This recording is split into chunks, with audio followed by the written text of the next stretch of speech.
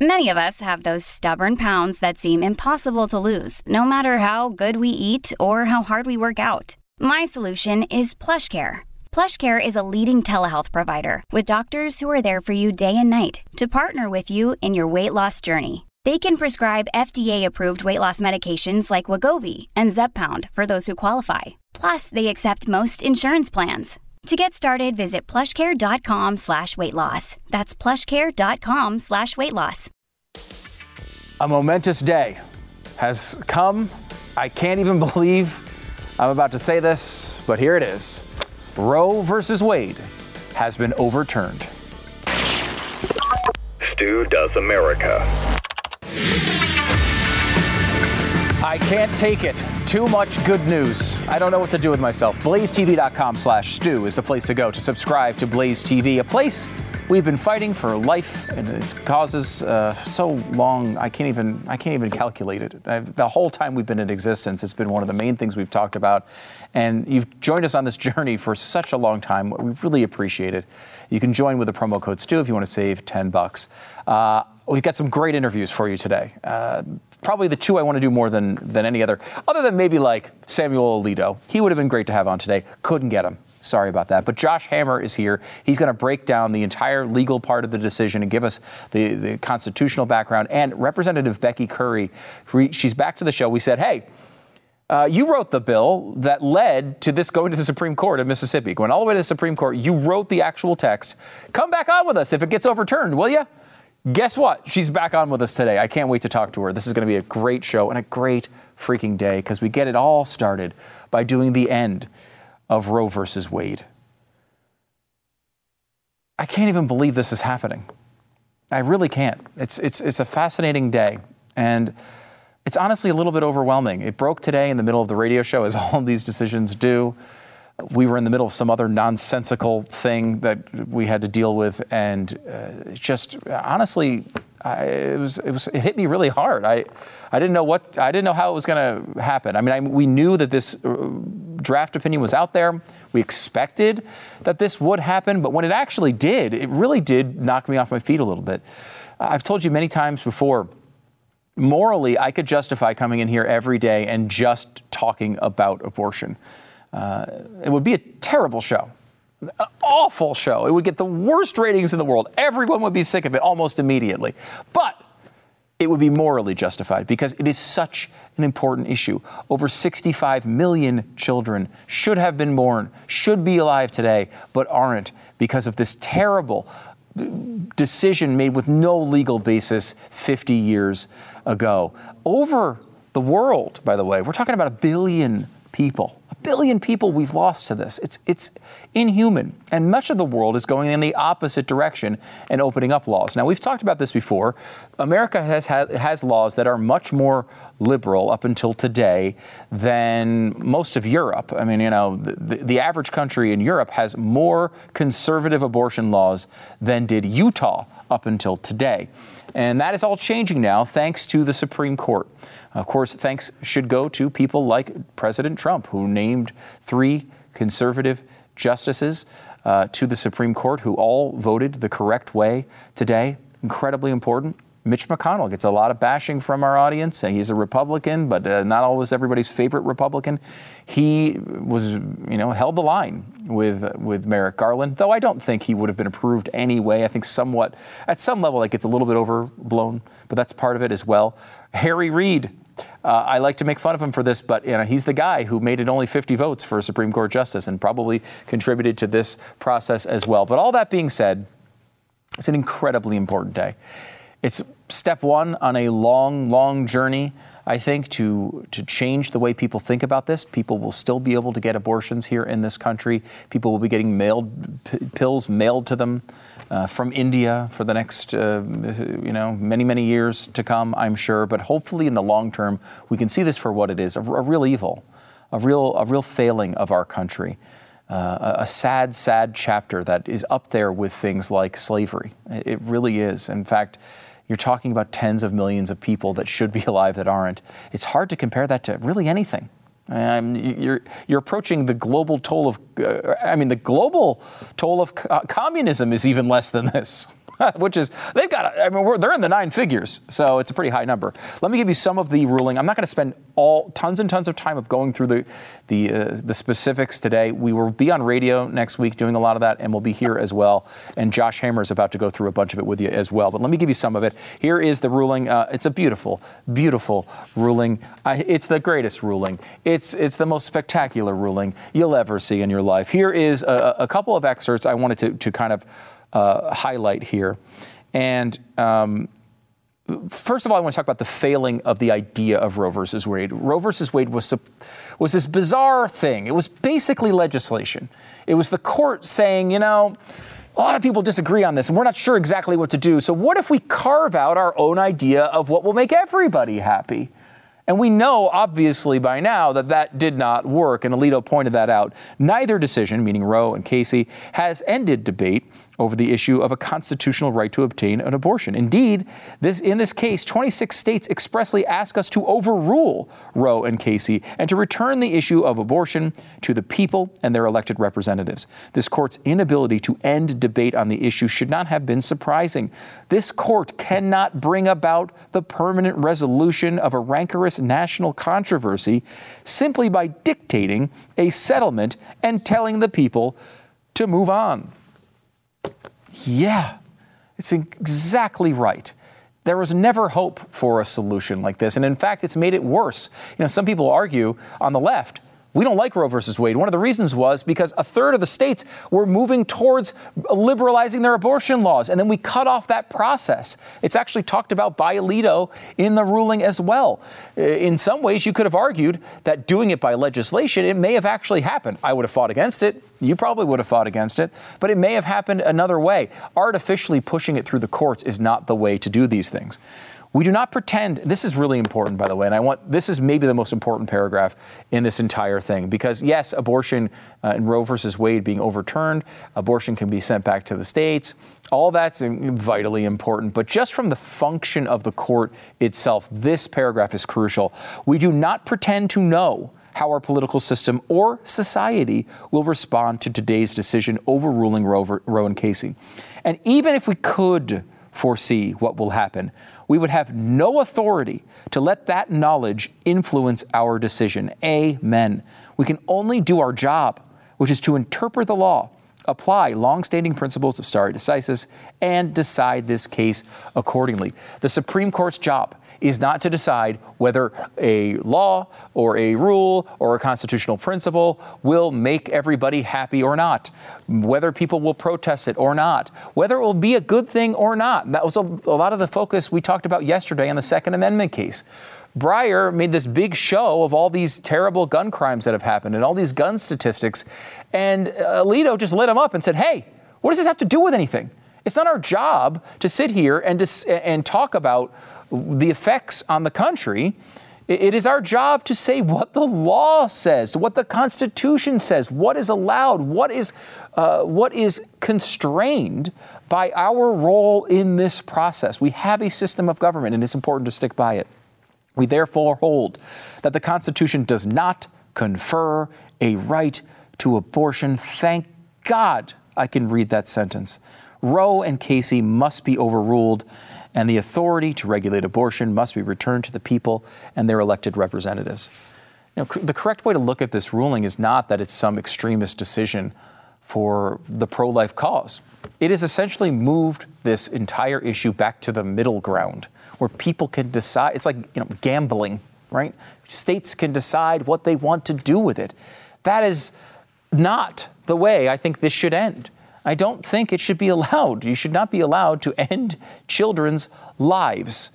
That I feel like we should be able to unite on, and we're not there yet. But I do really believe that we will be one day. This is just the first step in that process, and I hope we get there sooner rather than later. This is a great day for conservatism, for the Constitution, for all the people who fought and stood outside of abortion clinics for hours and hours and hours. And many of those hours must have been hopeless. But we show today that hope is alive. And hopefully, many millions of children will follow. Does America.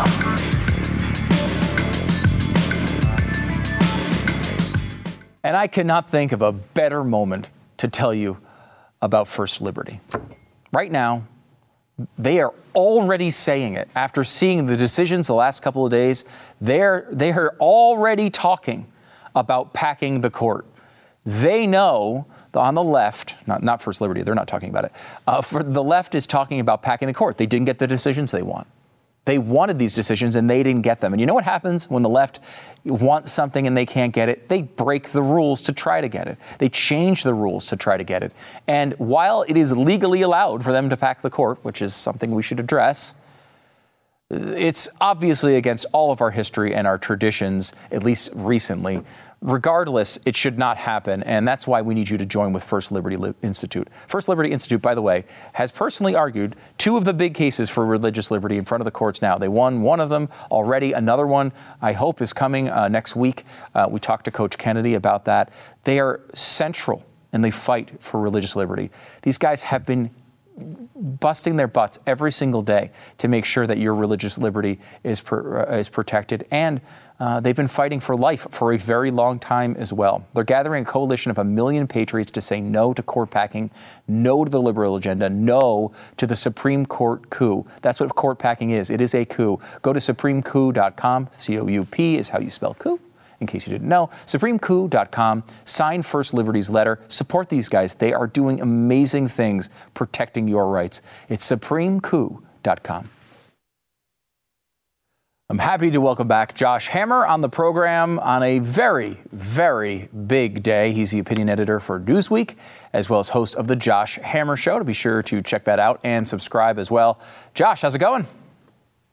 Stu, what a day. There's really no other words to describe it. I mean, it's honestly a day that I was not sure would ever come. So it's just a remarkable day to be alive. It's a remarkable day to be on your program, obviously. So thanks for having me. Yeah, I really appreciate it. I will say I was sure that it would never come. That was my position on the matter. I never thought I'd see this day.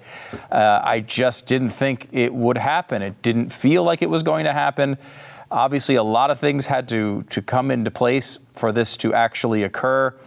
And I start this interview with it's the same thing I started an interview with yesterday, which is pretty rare for me.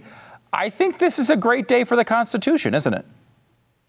Oh, yeah, of course. I mean, without a shadow of a doubt. I mean, holding aside the profound moral questions, obviously, that are implicated in the issue of abortion and the fact that, the end goal obviously needs to be an abortion-free America, the same way that the end goal for antebellum abolitionists was a slave-free America.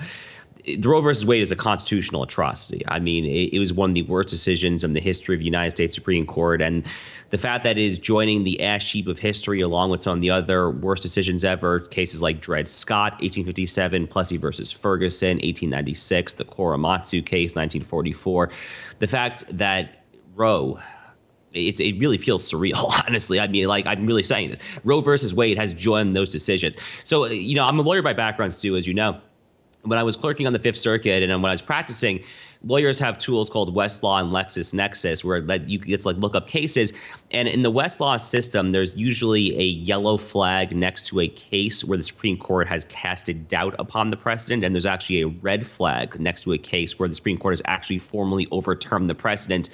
So a federal judge who I will not name texted me today an image of the Westlaw image of Roe versus Wade with that red flag. And it for a lot of nerdy lawyers out there like myself, it's just wow. I mean, we really have gotten to this moment. It's an incredible achievement. Yeah, really, going through the opinion, reading it and reading those words that Roe and Casey had both been overturned. It was just, it was shocking. I honestly, even knowing that this case, obviously the opinion had been leaked, the draft opinion, we kind of knew, at least we sort of hoped that it would stay this way from the draft opinion.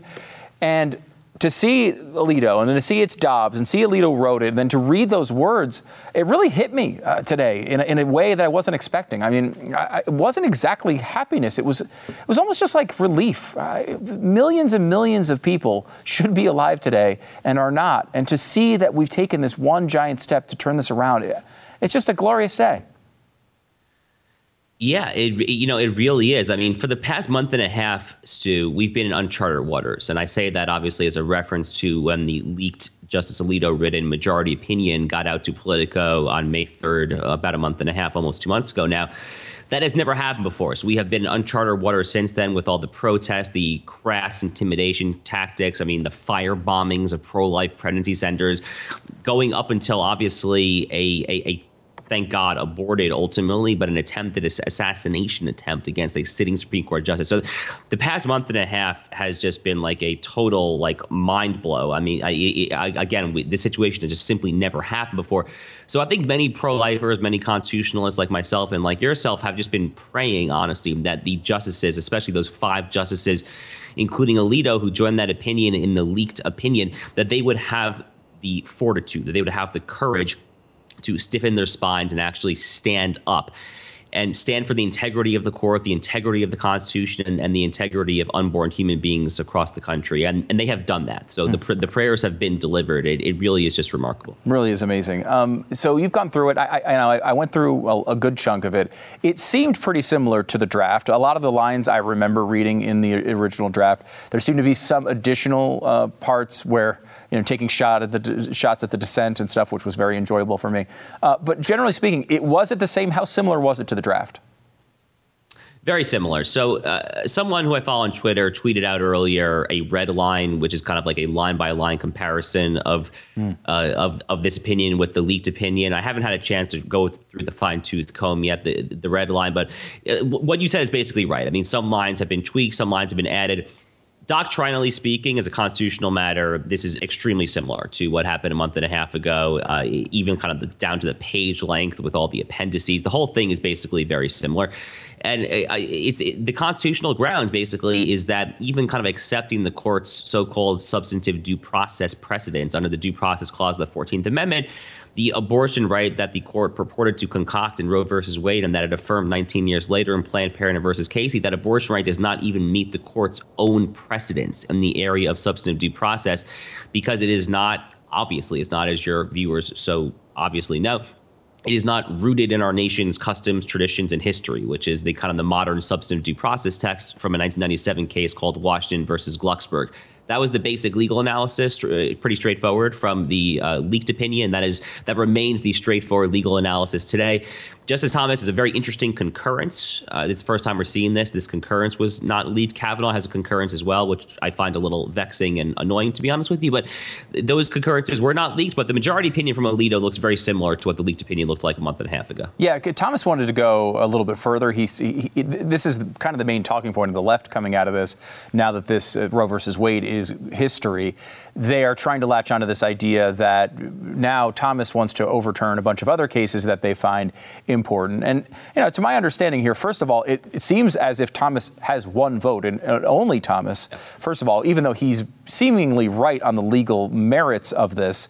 Can you kind of break this down? What does this mean? Is there any chance that this stuff would actually happen? So the short answer is probably not, right? Because this is a one justice concurrence, not even Neil Gorsuch. Neil Gorsuch, by the way, is the closest justice on the current court to Justice Thomas's views on the question of stare decisis, on the question of precedent. There have been a couple of examples of that. In 2019, there was an Establishment Clause case, a First Amendment case called the Bladensburg Cross case out of Maryland. Long story short, in that case, Justice Thomas went kind of like full first principle stare decisis in a separate concurring opinion. Gorsuch was the only justice to join him then. So the fact that even Gorsuch did not join Thomas today, I think indicates that Justice Thomas is going a little bit out on his own right now. I happen to personally agree with him. I mean, I have written a lot about stare decisis. I think Justice Thomas is exactly right on the question of stare decisis. But none of this is going to happen anytime soon. I mean, Justices Kavanaugh, Justice Barrett, they subscribe to a more mainstream, I guess, for lack of a better term, a more moderate, we might say, position on stare decisis, where it's kind of a multi-factor balancing test, where you kind of get into the reliance interest at stake. So kind of just taking that one particular stare decisis factor, reliance interest, there's really no cognizable reliance interest that is at stake in the Roe versus Wade question, because women who have had their abortions have had their abortions. They're no longer relying on the future state of abortion law. They've had their abortions. So when you get to the question of, let's take same-sex marriage, Obergefell versus Hodges, the 2015 case, if you take this multi-factor stare decisis test seriously, then the reliance interest factor is a little more complicated because there obviously are gay couples now who are married. They had benefits through that. So from a Kavanaugh-Barrett stare decisis perspective, I don't expect them to sign on to anything like that anytime soon. But this is really just Clarence Thomas being who Clarence Thomas is. I mean, he is a man of principle, first and foremost, to his bones, and that is who he is. So let's look at the other side of that case here, not talking about principle, and talk about John Roberts for a second here. Can you explain what happened here? Because I initially looked at this and it looked like it was a 6-3 decision, but was it a 5-3-1 decision? Did Roberts actually join the majority opinion here? It's a 5-3-1. I mean, I think that's how I would report it. I mean, he formally speaking does not join the Alito opinion. He only concurs in the judgment. So, you know, in legalese, concurring in the judgment just means that the majority reaches the correct outcome, but for different legal reasons. So, right. So this has been John Roberts' project since day one, really going back to December 1st of last year. When oral argument in the Dobbs case was held. And even then, if you kind of listen to the questions that the justices were asking in oral argument, it really did seem that Chief Justice John Roberts was searching for some sort of middle ground measure, right? The problem, as many people have noted, perhaps none more persuasively than my friend Sharif Gurgis, who's a law professor at Notre Dame Law School. He has just written amazing content on this over the past few months. He has written, others have shown that there is no middle ground, that the Mississippi statute here, this 15-week, fairly straightforward abortion ban, simply cannot be reconciled with the court's own words in Roe and Casey. So you had to pick one or pick the other. Roberts is to the end, literally to the end, I mean, till today, is trying to carve out this middle ground that simply does not exist. I have to say, Stu, I'm a little surprised, to be honest with you, that the Chief Justice did not actually join Alito's opinion after it would have become obvious to him that he could not persuade Barrett or Kavanaugh, because from his perspective, as someone who cares first and foremost, allegedly at least, about the court's institutional legitimacy, I would think that he would prefer a clean 6-3 overrule, so you don't get like a dreaded 5-4, 5-3-1, whatever. So I'm a little perplexed that he did that, to be honest with you. But those Georgetown cocktail parties are also very enticing. I've heard they're great. I've never been invited to one, but I've heard they're fantastic. Can you give me a couple of minutes on one other thing that the left is pointing out? Biden made this big speech today. He talked about the Clarence Thomas part of it, where they're going to overturn gay marriage and all these things that I don't think are actually going to happen. Another thing they're warning about on the left is this idea that a person in Texas would not be able to go to California to get their abortion because apparently Texas is going to try to, and all these other red states are going to try to stop the women from crossing state lines to get their abortion. First of all, do we have any evidence that states are actually attempting to do this? And secondly, would that hold up in the courts? The answer is no on both questions. So the right to interstate travel is a foundational right that goes back well over a century. I mean, it is right. It is actually part of Article 4. It's not even one of the amendments. It is right there in Article 4. There's the Privileges and Immunities Clause, the Comity Clause. I mean, your right to freely interstate travel is actually. This was actually hotly debated at the Constitutional Convention. I mean, we can literally go back to Philadelphia, 1787, to kind of derive the right to interstate travel. It was literally a source of debate at that very convention, and it is there. It is unambiguously there. The court has affirmed this time and time again. So, I mean, you're in Texas, too. I mean, put another way, I mean, Texas could not put its National Guard on like the Texas-New Mexico border, for instance, and prevent Texans from traveling to New Mexico. That would be unconstitutional. They simply could not do it. But there's also just no evidence this is happening whatsoever. This is just, I mean, this is like Twilight Zone stuff. I mean, the left is just, they'll throw mud at the wall. They're going to see what sticks. They're whipping out a lot of talking points that are just totally fabricated. This is totally bogus. Last one for you here. The conservative legal project, right? This idea that, originalism and textualism and all these things that we've heard about all these years. I know at times you've been critical of it. We've found, that maybe it doesn't go far enough. We've seen bad results at times. It hasn't been, this glorious, road to the Constitution at all times. What do we make from this? I mean, is this a real success? Is it still need to be reformed in a major way? Where do you see this going in the future? Great question. I think this is a question that I think many of my lawyer friends, former law clerks, people who think about this stuff, we're thinking about this a lot right now. I think you're probably going to see a lot of commentary on this very subject over the next few weeks, over the next few months. So credit where credit is due. I mean, this is by far the crowning achievement of the modern conservative legal movement, of the modern conservative legal project, of the Federalist Society as an organization that I am a speaker and for whom I've been a member since I was a first year in law school. I'm literally a card-carrying member. So the Federalist Society deserves a lot of credit. And originalism deserves a lot of credit. And frankly, President Trump deserves a ton of credit because obviously without his 3 nominated justices, this day simply never would have arrived. And I think for a lot of people in 2016, like myself, who were skeptical of voting for President Trump on judges' grounds, we have a little bit of egg in our face, and we should be willing, we should be man enough to basically say, like, my bad, mea culpa. Those of you who actually voted for Trump for judges are totally beyond a shadow of a doubt vindicated right now. I think it's not even a close call.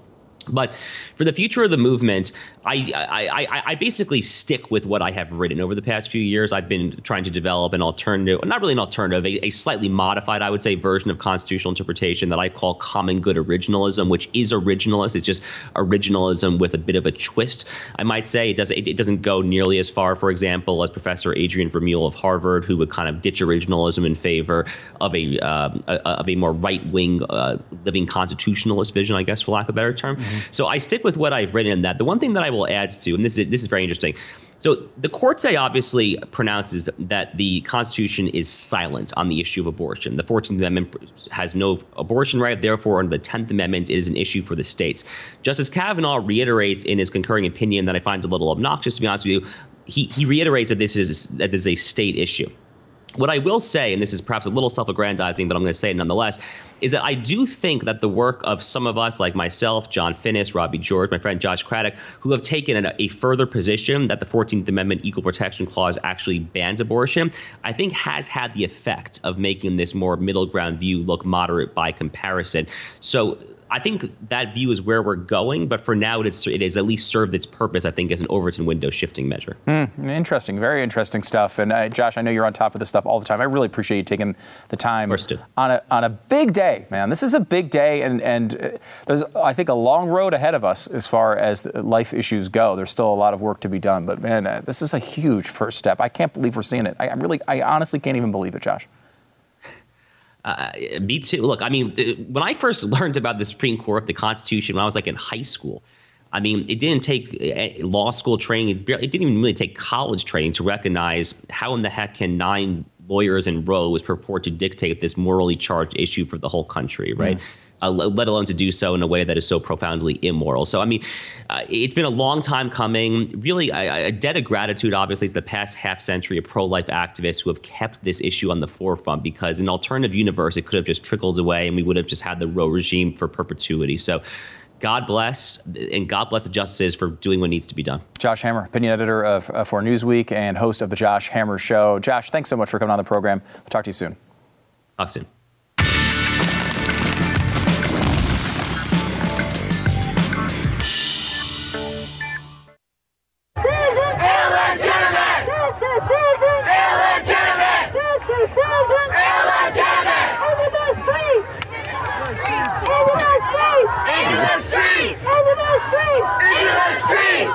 All right. Okay. First of all, major COVID violation there. You can't just put, you're yelling into a little microphone like that and then putting it up to somebody else's face.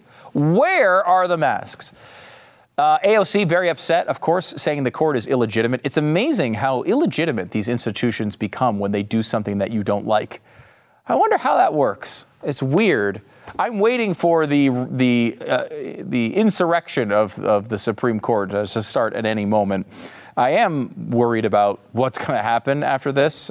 Look, it's going to be really hard to do the sort of damage you'd need to do in a bunch of riots to equal 65 million dead children. So I don't know that they can do all that much in comparison. I think whatever they do tonight will probably be less than that.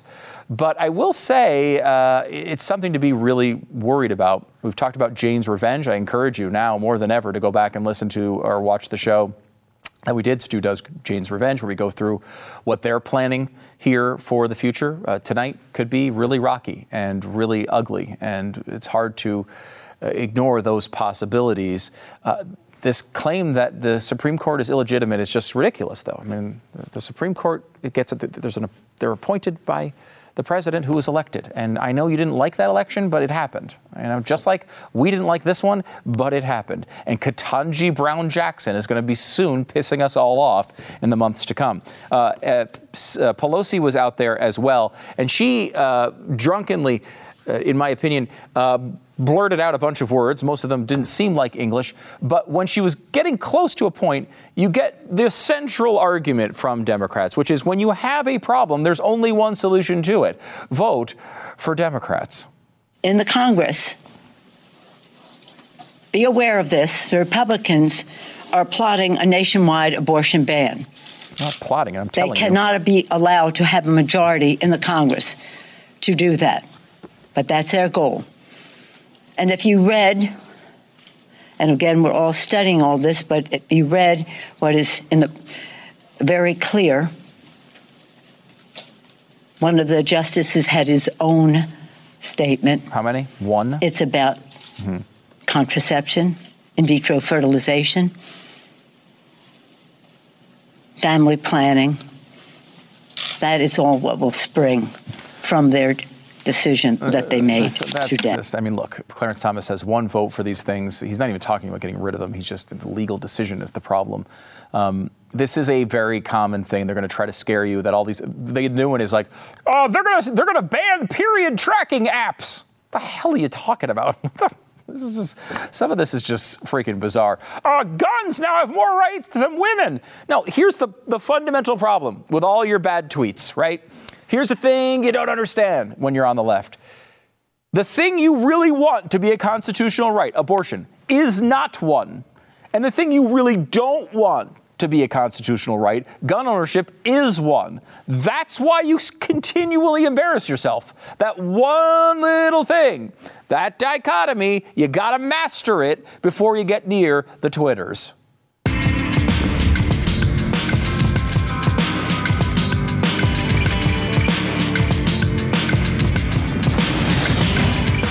If you happen to be in a red state and you're thinking to yourself, how am I going to get my weekly abortion? And now you're thinking maybe I might need to move to a blue state because in blue states, I'll be able to get them. My understanding is it's buy one, get one now. You just show up in California, you get your abortion, they'll give you a ticket or a hand stamp, and you can come in at any point in the next week and get another one. It's going to be fantastic, but you might need to buy a home while you're there. And if you do, you'll need a real estate agent you can trust. Go to realestateagentsitrust.com to find that person who can lead you through. I don't know, maybe the people at realestateagentsitrust.com will be like, well, this is the best state for you to get your buy one, get one abortion. My guess is they might not be all that friendly to that. You know what? They will help you no matter who you are. They're equal opportunity helpers at realestateagentsitrust.com. Go there today. They'll give you the whole lowdown on the best things, practices to do in your area, and help you find the best home in your area as well. realestateagentsitrust.com, realestateagentsitrust.com. I'm so happy to welcome Mississippi State Representative Becky Currie back on the program. She's the author of a pivotal 2018 abortion bill in her state, and you may have heard a little news update about that particular bill today in the news. Representative, how are you? I'm doing well. I'm very excited today. Yeah, it's a huge day. First of all, just what is your reaction? What are you feeling today? You know, I've been trying to prepare for this, especially since the leak. And, you know, it's still just been an overwhelming day. And I'm very happy and I look forward to the future. And, you know, it's just surreal. Take us back to 2018. You authored this bill that made its way up to the Supreme Court and wound up in the case that overturned Roe versus Wade, as we saw today. Take us back to your thought process as you put it together. Well, I'm a registered nurse, and I've been practicing medicine since 1979. And about 1983, I was working in labor and delivery and delivered about a 15-week fetus little girl that struggled to live and heartbeat for a long, long time. I sat with her, prayed with her, you know, and it just something that stuck with me for a long time. In 2016, we wrote a 19-week bill. And when we decided to take on another bill, I said, I want to do a 15-week bill. Pay a little homage to this baby that has kind of stuck with me over the years. And we did this bill, and it passed, was signed by the governor. It immediately was struck down by the courts and went about life. And, a couple of years later, I hear it's going before the biggest Supreme Court, law of the land, and it's just been a whirlwind ever since. Did you have any hopes and aspirations that something like this could actually come from the bill when you put it together? Well, I knew that bill was anointed. I have to be honest with you. It was just something that I felt to my core. I knew it was a good bill. We did several bills even after this bill. And I always said I hated to do them because I knew that if there was a bill that ever would go all the way, it was going to be this bill. And so I have felt this way, that it was going to pass. I know it may sound strange, but I always felt deep down it was going to the court, and this day was coming. Don't ask me how.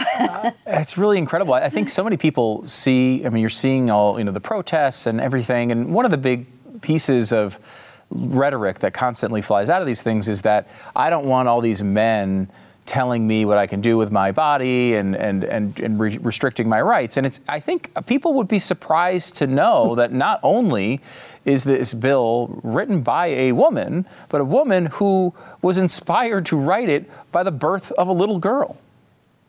And who was a single mother most of my life. I know how hard it is to raise children by yourself. I know how it can, be extraordinarily financially taxing and, not just financially, just mentally. It's exhausting. I know all those things. There's nobody that knows that better. But I never saw it as a good enough reason to kill a child. And I have to tell you, it hurts my heart to see people so angry about not being able to kill a baby. And we just want things so convenient that if you're pregnant, that you would just end a pregnancy. Just so simply, and just angry about not taking the responsibility of raising a child. I think is one of the most perplexing parts of this, because as you point out, some of these stories that individual women have gone through, you can understand how things can be very tough and challenging through situations like this. But the unabated passion that I see from so many on the left who seem to have the opportunity to end a child's life be their reason for being. This incredible guttural desire to have this right to make sure that children aren't born is it's something I don't think I can ever understand. Do you have any way to put this together? Well, it doesn't compute with me either, and it never did. And just the fact that we, have allowed these folks to do this for 50 years, there was no constitutional right. And, we had a president who was able to put 3 Supreme Court justices on the court, and who, at the time, this bill was there. I believe that this bill was in God's hands since the very beginning, and he put this all together because there's no real explanation of how this literally came to be with all the pieces that fell into place correctly. So what happens, Representative, with Mississippi now? I know there's a bunch of states that have trigger laws. Do you guys have that? Will it go to the 15-week rule right away? How does all of this work? We actually have a trigger bill that I came into office in 2008. And 2007, there was a trigger law that said if Roe v. Wade was ever overturned, that abortion will be illegal in the state immediately. So, now I think my job as a woman who was a single mother and, had a child that I raised by myself, I think it's my responsibility now. I'm in my last year of this term. I'm going to run for re-election because we've got to do things better in Mississippi. We've got to make sure that people have places to go for health care. We can't say to women, okay, we took this right away from you, good luck. We've got to be there to support them. And not just government. Our churches have got to step up to the plate. We've got to be there for women. So I feel like my job just really started. We've got to make sure that our county health departments are open, that people have access to birth control, that we take care of pregnant women and children. Our foster care system is a mess. Our child services are a mess. Our collecting child support from deadbeat dads is a mess. So believe me when I tell you I have my job cut out for me here. Yeah, there's certainly a lot of work to do. That's something I've come back to several times thinking about this, is there's been this focus on the legal process for such a long time of Roe versus Wade and overturning that in Casey. And in reality, like, as we kind of all know, the other states are going to make it very easy for women to have abortion, to travel there, for this to occur. And it strikes me as the real long-term project here is one of trying to win people over and changing people's hearts and minds. Eventually, the only way this is really going to go away is to persuade people and have people be affected the kind of the way that you were when you looked at that 15-week-old baby. That's right.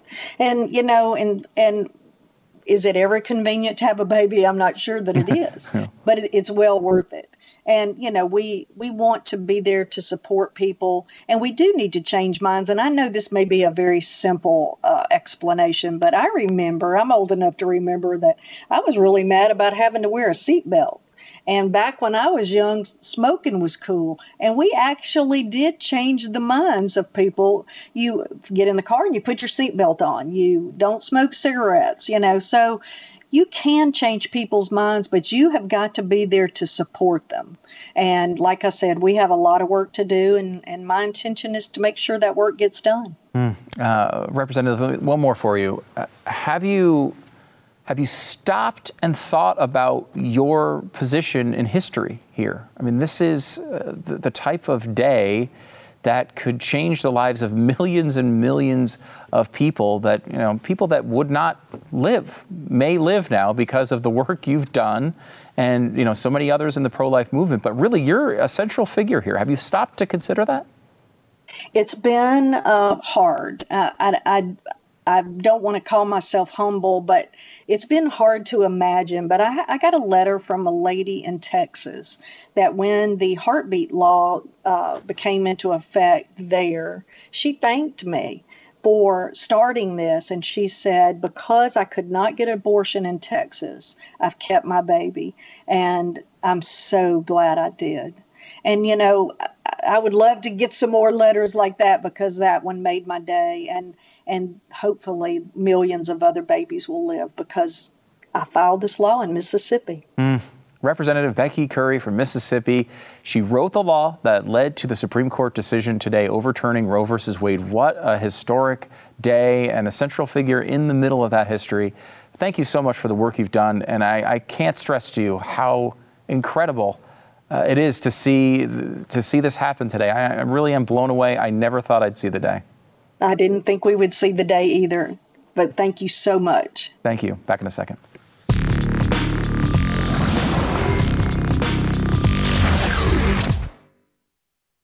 Today is a momentous day, and you should take a minute and be happy about it. Celebrate a little bit. Recognize that good things can actually happen. Take a moment, think about how wonderful this is. And then realize it's really just step one of a long-term process to help persuade others and win people over to look at this practice as what it is, a terrible human tragedy that has extended 50 years now, and it still goes on around the world and will continue to go on in this country. And think about that effort to persuade others when you talk to others about this weekend. Yeah, you can celebrate with your friends who agree with you, but if you talk to someone who you disagree with, think about how you're speaking to them, because this is a long-term process and it's just begun.